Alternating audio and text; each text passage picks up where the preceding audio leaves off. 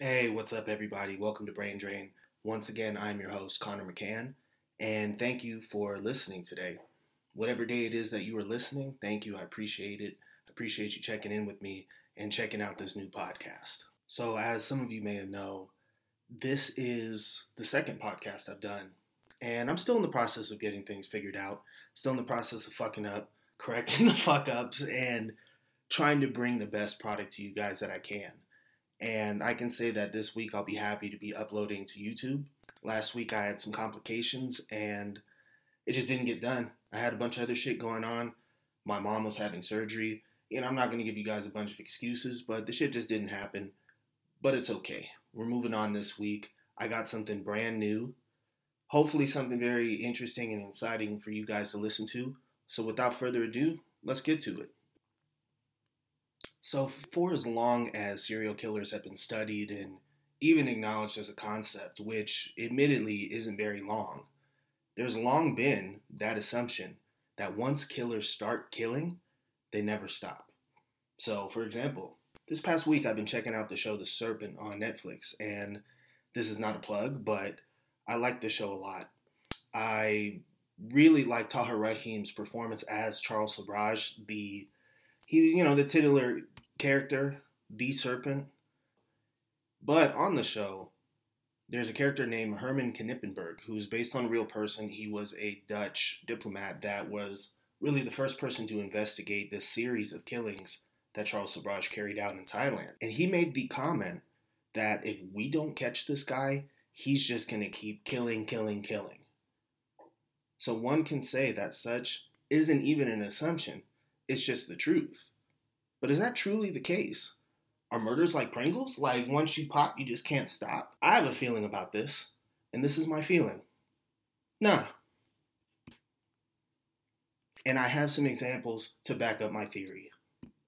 This week on Brain Drain, I will be discussing Gary Ridgway, Dennis Rader, and Joseph DeAngelo, better known as the Green River, BTK, and Golden State Killers.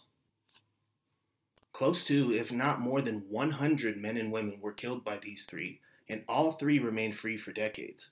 Yet, all three stopped killing at some point in their lives. We discuss these men, what their lives were like before their sprees, what was similar, what was different, their modus operandi, and why they decided to hang it up. Now, before we get into, these three in their adult lives, I think it's incredibly important to understand their childhoods. I think any discussion of serial killers or serial rapists or these kind of serialized for you repetitive ass motherfuckers who do this kind of shit, it's very important to understand, what their early lives were like, because just on the surface, without that understanding, maybe even with this understanding, their crimes are still not going to make a lot of sense to us. But the important part is that it makes a lot of sense to them. What they do and why they do it makes perfect sense. So, there might be some clues within their childhood. And before we get into the particularities of these three's childhoods, I want to introduce a concept that perhaps a lot of you who follow true crime and serial killers might be familiar with, and it's the debate about nature versus nurture. Simply put, for the short amount of time that people have been studying serial killers, mind you, the modern serial killer in a lot of people's minds was Jack the Ripper. He was the first modern serial killer of modern times, post-industrial revolution. That's in the 1880s, 1890s, late 1800s, there in London. That marks the beginning point. But you have to understand, the concept of serial killer, or even the phrase serial killer, it doesn't exist until the FBI started dedicating resources and, office or whatever you call federal agents. They started dedicating these people to studying serial killers and their behavior. That's only in the late 70s through the 80s. If you've seen the show Mindhunter, that is about the first full-time profiler, John Douglas. And that's where a lot of our understanding comes from. Comes from guys like John Douglas, comes from his partner Robert Ressler, and the people that dedicated their lives to understanding these people. So these people have debated this concept of nature versus nurture, meaning nature. This is just who you are. You're born as a killer. You're born incredibly antisocial. You're programmed on an organic level to be a shit human being, to manipulate people, to exploit people, and to hurt people. And there's nothing that can be done to stop that. However, on the flip side, there's the nurture debate. And the nurture debate states that serial killers aren't born, they're formed. The things that happen to them, particularly in their early developmental phases, in childhood and adolescence, that's what makes them who they are. That's what makes them these people that are sexually sadistic, that have these insane fantasies, that perhaps maybe like to do with people that are no longer living. These things come from their development. As for me, I'm not an expert on anything, so who really gives a fuck what I think? But at the same time, you're listening to this podcast, so I guess you give a fuck. So thank you for giving a fuck. And for giving a fuck, here's my opinion. I think it's a combination of both. I think that definitely certain things in a child, young person's development can influence them to go this way. But on the flip side, there's tons of people, myself included, who endured poverty, that endured abuse, that had a parent that was a substance abuser, that endured physical abuse. I've endured these things. I don't go out and chop people's heads off. You know, they're diagnosed psychopaths. They have antisocial personality disorder. That is the formal diagnosis of being a psycho. They have this and they're not violent people. So in my opinion, just my opinion, like I said, that's based off just me fucking sitting around thinking about shit and analyzing. I think that you still have to have some of that in you, because there's people that have that in them, that endured none of the things that typically are associated with early development of a serial killer. They didn't have somebody, molesting them. They didn't have somebody, drinking away the family's money. They weren't living in the hood. Someone wasn't beating the crap out of them every day. And they still turned into that. And, if you have that in you and you experience some of these things that we're going to come to discuss, perhaps it's possible you might end up going down that route. So with that said, I can say, as far as these three, Green River, BTK, and the Golden State Killer, mind you also, the Golden State Killer is known by a few different names. He committed 3 different distinct crime sprees that we'll touch on in a little while. But he was known by different names. He was known as the East Area Rapist. He was known as the Visalia Ransacker. He was known as the Original Night Stalker. And then the late Michelle McNamara, rest in peace, she gave him the name, the Golden State Killer, that maybe he might be better known under today. But aside from the nomenclature and the names, these 3 men experienced some similarities growing up. The most notable similarity between the 3 of them is that they all experienced either a traumatic event, suffered abuse, or neglect. So first off, we're going to start most of this analysis with Gary Ridgway, the Green River Killer. And we'll do that because prior to the apprehension and series of confessions given by a man named Samuel Little, who was proven to have killed at least 91 women during his spree, the Green River Killer, Gary Ridgway was the most prolific serial killer in American history. Or at least the one that had the most proven kills, because there's some guys, Henry Lee Lucas is probably most notable, that claimed to have killed hundreds of people. And while he was a killer, and once again, there's nothing to be glorified with that. There's nothing to be proud of. You kill people, great. You're doing one of the worst fucking things a person can do on earth. So we're here to try to understand and analyze and examine.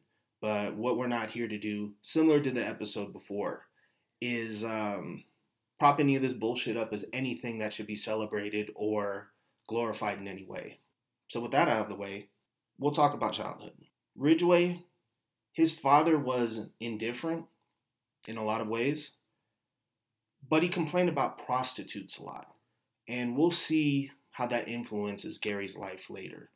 But his mother was very domineering, very abusive, particularly sexually abusive. Not in the sense that she forced him to do things or, there was any kind of relationship on that level. But I'll tell you what he had to endure. So he was a bedwetter, which is very common amongst people that go on to become serial killers. There's a thing called the dark triad. Bedwetting is one of them. And he shares this with a lot of other people. However, his particular experience is that his mother insisted on cleaning his junk each time he pissed himself, up until he was a teenager. If you don't think that constitutes sexual abuse, then if you do the same to your child, you might be setting him up to be a fucking serial killer. And you should really get examined. I will also note that having a domineering mother is very common for serial killers, particularly the combination of drunk or drug abusing father and overly domineering mother, overly protective, cleaning you, doing all this extra shit that is very unnecessary, helicopter parenting to the extreme. This combination has probably produced the majority of serial killers that we're aware of. Now, BTK and the Golden State Killer had less quote-unquote traditional serial killer backgrounds. And they kind of share more similarities with each other than they do with Green River. BTK's parents were functioning members of society. Both worked. They didn't use drugs. They weren't using alcohol. They weren't chasing after strippers and hookers, serial philanderers. He didn't have to see his dad beating the shit out of his mom at home. There was none of this, but they were very involved and very dedicated to their careers.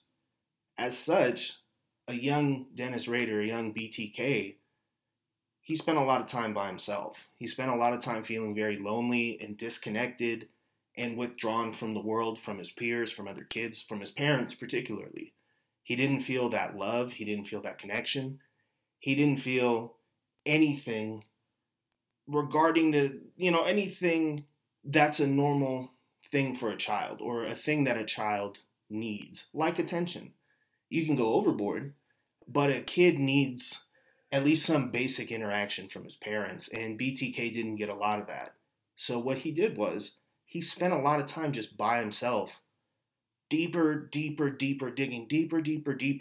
into his brain and creating this fantasy world where he could subject women, particularly like his mother, to binding, domination, and control. The Golden State Killer himself grew up in a military family. So when he was young, I believe he was 9 or 10 years old, his family was stationed in Germany. And he saw his sister be sexually assaulted by 2 soldiers. 2 adult soldiers assaulted his, young sister. And while he seemed to have a more stable life during this time, like he went to college, he became a police officer, he was married, he had more of the traditional, I guess you can say, accoutrements or accomplishments or accessories that a normal life in America includes, which is very, you could say, different, dissimilar from the majority of people who go this path of killing strangers for sexual delight. So it's also noteworthy that all 3 served in the military, with Green River and the Golden State Killer seeing combat during the Vietnam War. Lots of serial killers actually have served in the military, but I wouldn't necessarily say this is a reflection of the military per se. Particularly during the time that we're talking about, all of these guys started their crime sprees in either the late 70s or early 80s. So prior to that, the U.S., had instituted a draft, a very unpopular draft, during the Vietnam War and the times before, Korea, World War II, so on and so forth. We had compulsory military service. So these 3 guys may have enlisted to avoid being, stuck on a shit detail like being an infantryman somewhere in the southern part of Vietnam, or crossing the fucking border over into Cambodia, or bombing the shit out of Laos, or any of the goofy shit that we were doing at the time. They could have signed up for something either to go, be a part of, or they signed up because they figured they might get drafted anyway. So fuck it, I might as well choose my service and do something like BTK did, joining the Air Force versus being a grunt. I'll also add that a lot of people join the military. The military has a lot of people, and people join in the tens of thousands, if not hundreds of thousands, every year. Some branch, whether it's active reserve or National Guard or something like that, people join. And you can't necessarily say that joining the military turns you into a killer, despite the fact that there have been a lot of killers to serve in the military. So now that we have something of an idea of their childhood, obviously not an extensive idea, but something about what they had to endure or what their mindset was or what they witnessed, now we can go on and talk about their motivations for their crimes. As alluded to before, the Green River Killer, Gary Ridgway, he had both a fascination and a hatred of, fascination with and a hatred of prostitutes, in addition to a really terrible relationship, abusive relationship with his mother. He wanted the prostitutes in his area to just be gone. He wanted prostitutes to vanish, disappear. They were harlots. They were vectors of sin. But at the same time, man, he couldn't stop messing with them. He loved and hated hookers. Hookers, like any other kind of vice, they have, and I'm not going to talk about the men, women, and otherwise who engage in sex work like there's some kind of vague apparition. These are human beings. I've known people engaged in this work. I got nothing against anybody providing sexual services. I hope you're doing so willingly, and I hope you get paid. And I hope you don't have some pimp motherfucker taking your money at the end of the night and beating the shit out of you when you don't. But he had a fascination, fixation, super attraction, and hatred of prostitutes. And this seemed to be the primary motivation.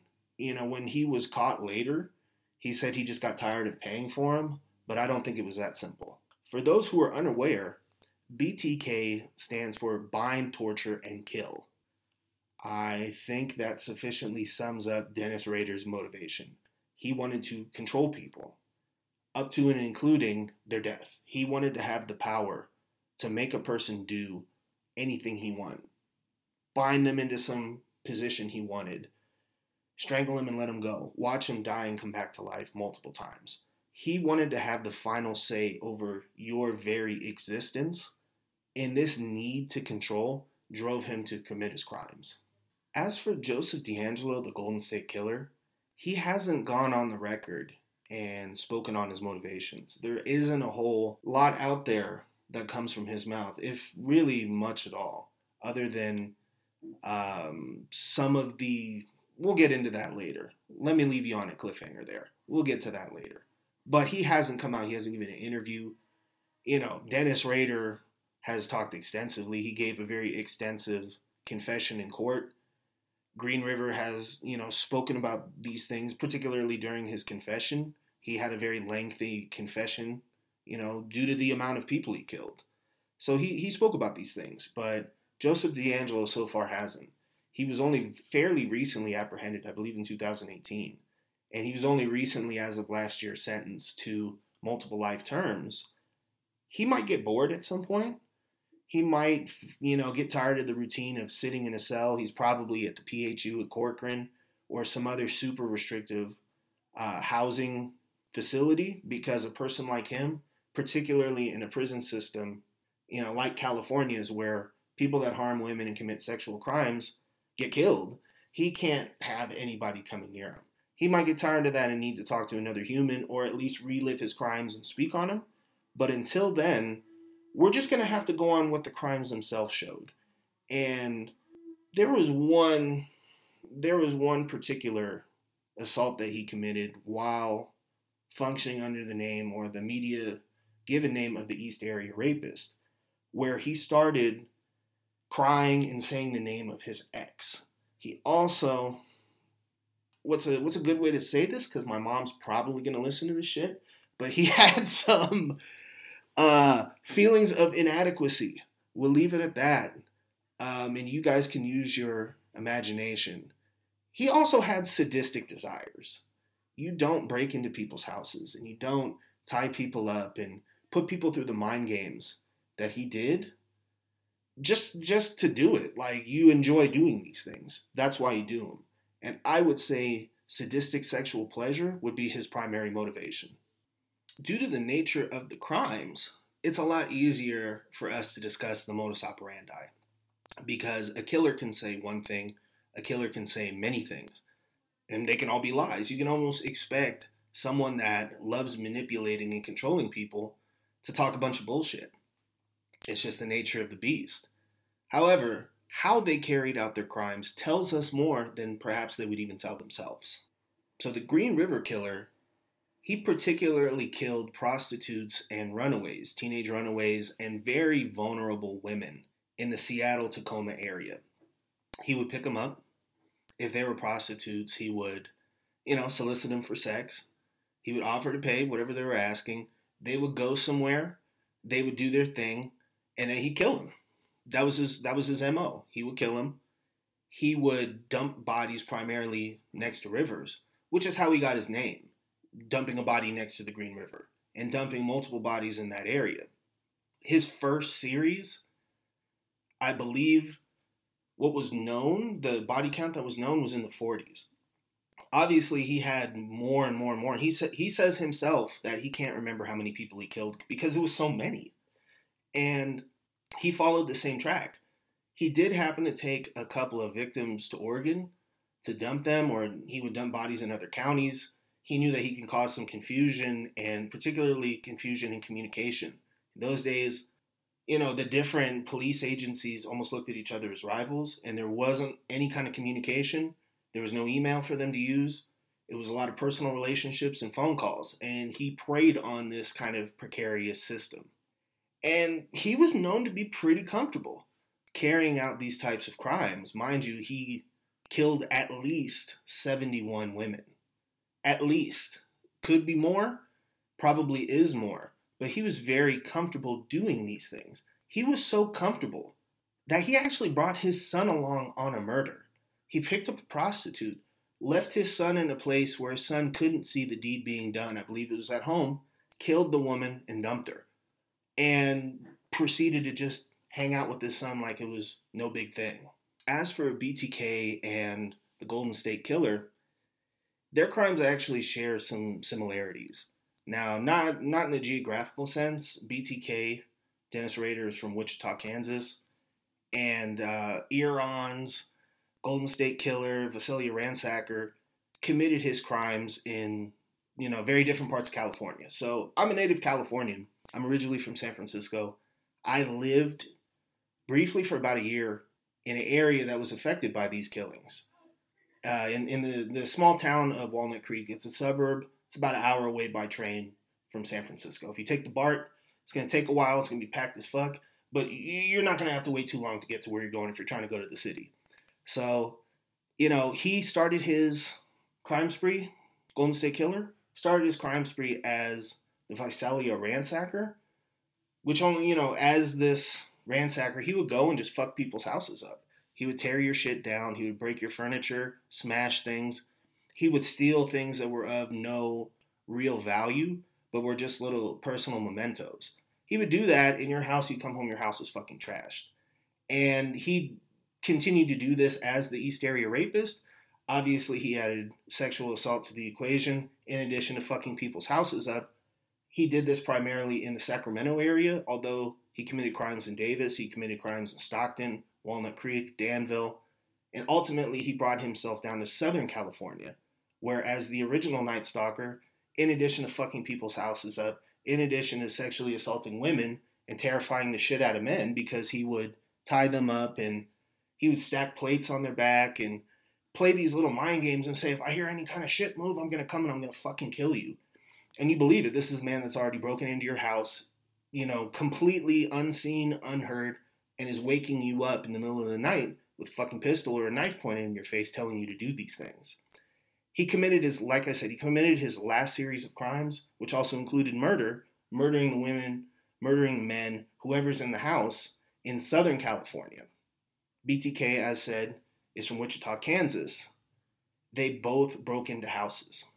That was where they committed their crimes, which isn't particularly common for serial killers. A lot of serial killers have confidence problems that should not be surprising to anybody. These people feel not adjusted to society, nothing makes sense, everything pisses them off, nobody appreciates how great they are, and they want to do something about it.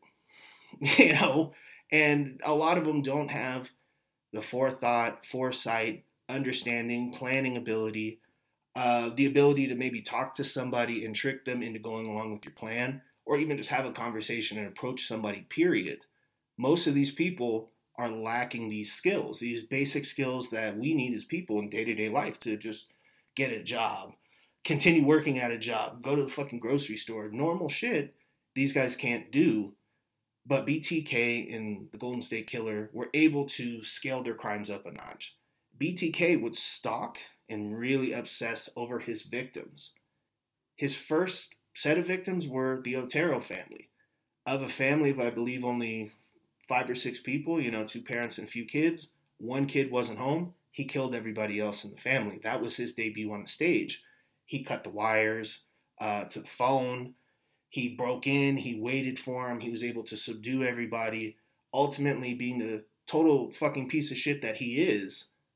His main target and his main obsession at that time was a 9-year-old girl. He wanted to kill this girl. He wanted to see her suffer. He enjoyed himself. You can look up how he enjoyed himself. I'm not trying to talk about all that on my podcast, but this is who he was. He would pick somebody, and a lot of times the women that he picked, which, varied in age range. Obviously, young Miss Otero, rest in peace, she was a 9-year-old girl. He had other victims that were 55, 60 years old. It ran the gamut, but once he found somebody that he wanted to do his thing to, he stuck with them. The Golden State Killer showed a similar level of obsession. He started out as a burglar, and he would target certain types of houses. If I remember correctly, these houses were usually on the bottom floor of subdivisions and development, which in Northern California, there's a lot. There's a lot of empty spaces around these, towns that spring up. So in a city like San Francisco, there's no space to build anything. But if you go south, there's subdivisions. Used to be an empty hillside there. Fuck it, throw up some houses. People go live there because they want to be close to the city. He targeted these places, and he targeted places particularly that had an open field next to him. So he would spot his place. If it fit the parameters, he'd go inside, he'd take a look. He'd look at pictures. Perhaps he might have seen this person before, so he's going back for follow-up. He would have his victim, his route, his escape route, everything planned out, and then he would go and do the break-in.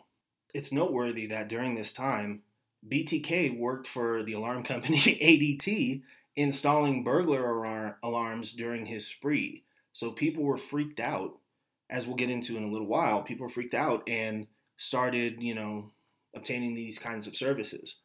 And he would go and install your alarm. The guy that you're installing the alarm for, is the same person installing the alarm. And also noteworthy is that the Golden State Killer was a police officer who worked on the burglary unit in the town of Exeter. So Exeter, I believe, is east of Visalia. Visalia is in the valley, the Central Valley, kind of a larger agricultural community. I don't know a lot about it. I know people gangbang down there. I know people do meth, and people fucking farm, and it doesn't seem like much else. And if I'm wrong about that, my apologies, but that's always been my perception of that area. Also of note is that Gary Ridgway was arrested for soliciting prostitution in 1982 during the start of these crimes. He was considered a suspect in 1983 while the crimes were going on, but in 1984 he passed polygraph test, and he wasn't apprehended until 2001. As I alluded to just now, when I was discussing Mr. Dennis Rader's occupation installing fucking burglar alarms, there were a lot of societal effects of these crime sprees. The most, notable, noteworthy, prominent is they created a lot of fear, which wasn't necessarily the first intent when these men went and got their victims. For a couple of them, if not all of them, it was all for the purpose of sexual gratification. scaring the fuck out of society, scaring the fuck out of the normal people, the victims, the sheep, whatever you want to call them, is another added bonus. And this fear does a lot of stuff to people. When there's somebody active in your area that's killing people, particularly killing people like you, it can do a lot of things to you. You find a lot of ways to cope with this kind of stress. Some of them could be beneficial. Maybe you hit the gym more. Maybe it's created closer links between you and your friends because now you guys travel together. You guys don't want to travel solo. You don't want to expose yourself. Everybody starts carpooling, less fucking cars on the road. That's positive. But you also hear about a lot of goofy shit. People start buying guns, which I wouldn't say is goofy. Some might. I wouldn't. I think it's a rational response to an irrational situation to say, I'm exposed and I need to end this threat the moment I encounter it. If this dude comes in the house, I want to blast him. I don't want him to kill me. I don't look at that as irrational. But irrational behaviors can be tied to coping with stress. And you could do things that are very harmful while you're doing this. Maybe you start drinking more. Maybe while you're drinking, you got that hen dog. You're on your like fourth or fifth double shot. You can't sleep. You're just awake, paranoid. And you're strapped. And you're just ready. You wish a motherfucker would. And you're going to blast. And when the motherfucker who would pops up, it's your wife. It's your mom. It's your kid. It's a friend. It's somebody to come check on you. And you blast them. You know, we've endured in this country, in the last year and a half or so, a persistent crisis. Namely, the whole world is, the whole world's experienced coronavirus. But we had the election as well. We had the post-election fallout, the violence. And during this whole time, what did we hear? We heard about a lot of people acting fucking goofy. Doing stupid shit. You can say it's just Florida. Florida has a lot of it. There's the Florida, the Southwest, that would be Arizona. There's some of that as well. People are just fucking snapping. And you can say in a situation or a era of expanding and growing tension and fear, you're going to have to deal with people handling it bad and doing dumb shit. And that's not necessarily even just something that the people as a whole, the potential victims, have to deal with. That's something that the people trying to catch the victims have to deal with too. They're going to be under a lot of pressure. They're going to be under a lot of stress. If you know some cops, a lot of them don't handle it the best. Drinking, divorce, drug use, domestic violence, all of these things become part and parcel for cops. I mean, it's not something that's mandated. There's nothing saying as soon as you become a cop, you're going to start fucking drinking too much. You're going to start fucking around on your wife. You're going to have a baby out of wedlock. You're going to fucking punch her. You're going to do all this stuff. No, but it could happen. And we talked very briefly about John Douglas earlier. John Douglas was in the Seattle-Tacoma area searching and trying to apprehend the Green River Killer like he did the Atlanta child killer, Wayne Williams. He was on hand for that. In the process of trying to apprehend this man, almost killed him. And he wasn't successful. The best first profiler ever, the first full-time profiler for the FBI, was unable to capture this man, and it almost fucking killed him in the process. But most of all, the people who are going to feel the most fear, the most pressure, the most indecisiveness, the most depression, the most doom about the future are the people who feel targeted and the people who are targeted by the crime spree. In the case of the Green River Killer, this would be female sex workers and runaways in the Seattle-Tacoma area in the 1980s. As a matter of fact, why don't you imagine yourself in that situation? So check it out. You're a prostitute on the SeaTac Strip. You don't have any access to internet. There's no cell phones. And there's really not that many ways for someone like yourself, who's been a prostitute since you were a teenager, to find, compare, and analyze anything about what's going on. And not just about what's going on right now, but in the whole world. You're pretty much in the dark. But what you do know is that there's somebody or some people killing a lot of prostitutes in the area, and the cops, they can't find them. Even though you wish you could stay home and not enter the cars of strange men, you still have to. You know that every time you do so could result in your death, not just from the Green River Killer, but from any other weirdo asshole who wants to kill a hooker tonight. If you come back to your man at the end of the night and you bring him less than he expects, he could kill you as well. So you're out this night, you're hustling, you're doing your thing, you're on the strip, you're with a bunch of other women just like you, and a black Ford F-150 pulls up. You see a white man, the mustache in the driver's seat. You've actually seen him before. You've actually turned this trick before. So you get in, and within an hour, you're strangled and dumped in a forested area. The final victim, Gary Ridgway. It seems like these three men really enjoyed what they did. This was at the center, not only of who they were on a personal level, not on a public level, because although we live in the era of self-snitching and doing really stupid shit either on camera or doing some dirt and then talking about it on Instagram afterwards, it's not really the greatest idea for someone that kills people pretty frequently to talk to people about it. But they knew who they were.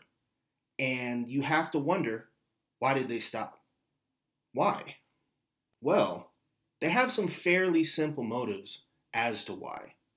The Green River Killer, in particular, Gary Ridgway, the man that proves that serial killers can stop, the man that prior to the apprehension of Samuel Little was the most prolific serial killer in American history, he stopped. And he stopped because he found love. That's right. He found a ride or die. He found a woman that was down for him, that wanted to build a life with him, that loved him unconditionally. And after this marriage, his last marriage, he only killed 3 more people. Which you can say, yeah, he still killed, but he slowed down considerably. Even this was a super religious guy, mind you. This was a guy that he would come and knock on your door, on a Sunday morning and ask, "What's up, homie? You come to church? What's that Christ like?" He's trying to read the Bible to you. He's doing all these pronouncements. He's like that. He is a super duper religious guy, evangelical Christian, I believe, that still went out and met hookers and killed them. So the religion didn't stop him. But marrying his last wife did. He didn't cheat on her. He cheated on his previous wives, like his first wife that he had. He went to Nam.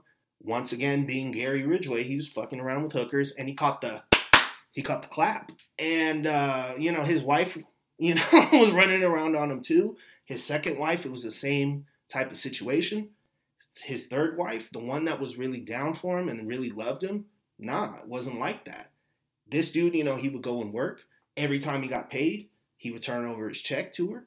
He let her run the household. He let her run the finances. He was an open book. He was always with her. He just wanted to chill with her and spend time and enjoy life. And it's like, wow, how about if his first wife, was that one? And I'm not blaming his wife. I'm blaming him for being a piece of shit, serial killer, necrophile, abuser of women. I'm not going to put that on the wife. That ain't her fault. But it does wonder, or one does wonder, I wonder, what would have happened if his last wife was his first one? And for those of you who have not fallen in love with somebody, I currently love someone very much. I've been with my girlfriend Karen 2 years, and I love her more each time I see her. It's had a very positive effect on my life. I would be in a very different place. I might even be in a very different place geographically if it wasn't for her. So I can attest to this. This is ultimately what brought his crime spree to a halt and to a stop completely. For Dennis Rader, it ended up being something different. He had a need for control over people, obviously. Even when he wasn't actively killing, when he couldn't find a victim, he couldn't find someone he fancied or someone that he found that inspiration in, which is a fucking terrible way of looking at serial murder. But we're looking at things objectively. We're looking at the fact that as an artist, I understand what it means to see something and be inspired. Perhaps it was the same kind of response in his mind. But he stopped needing this after a while. And that's because he ended up finding work as a fucking dog catcher and a compliance officer.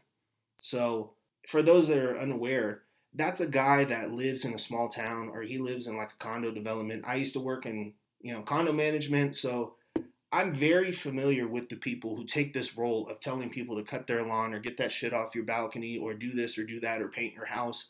There's people that do this shit when you work in housing and they don't get paid for it. This ain't their job. This is just who they are. They're just a nosy ass person and they're in everybody's business and they have suggestions about what everybody else needs to do.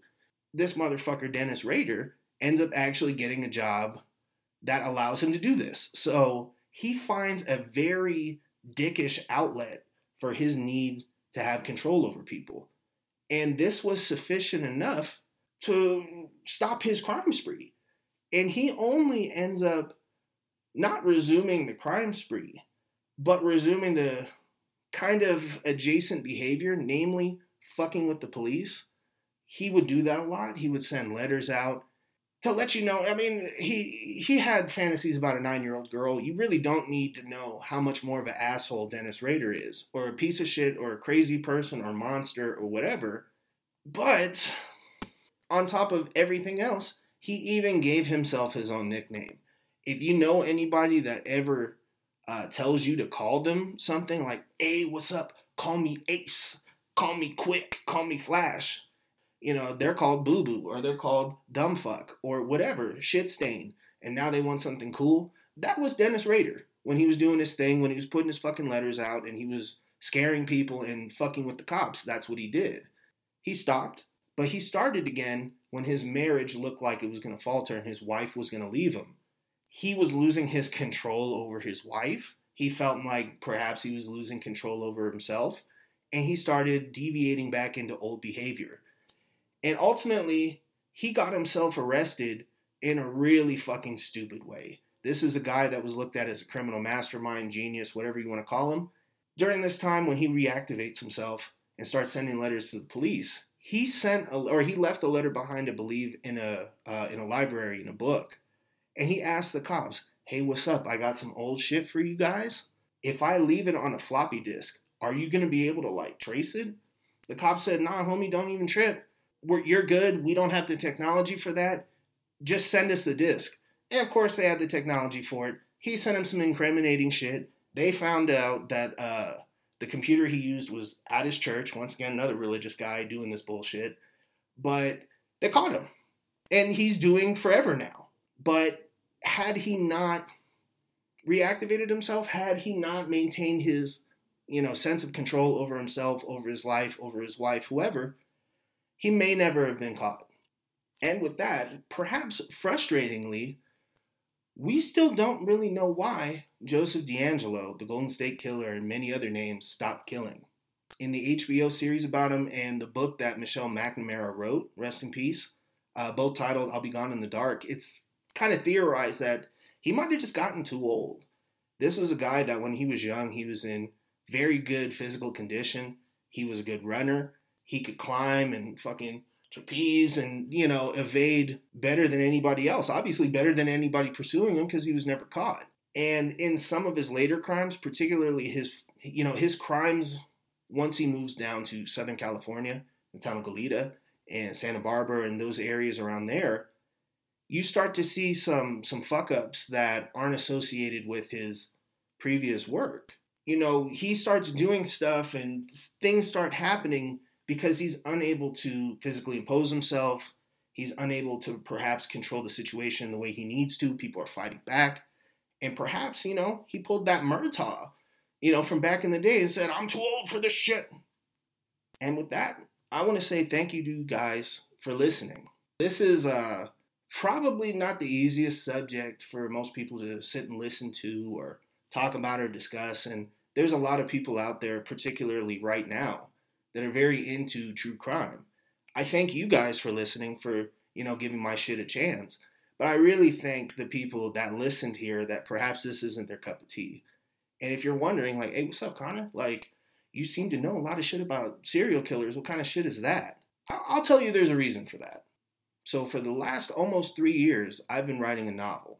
That novel is called The Painted Ladies. And the central character to the novel is a serial killer. And that novel will be available in the coming months. But until then, this is Brain Drain with Connor McCann. I am the one and only, well, not the one and only, there's tons of us out there, but I'm the one and only Connor McCann doing this podcast, and I thank you for listening. Peace.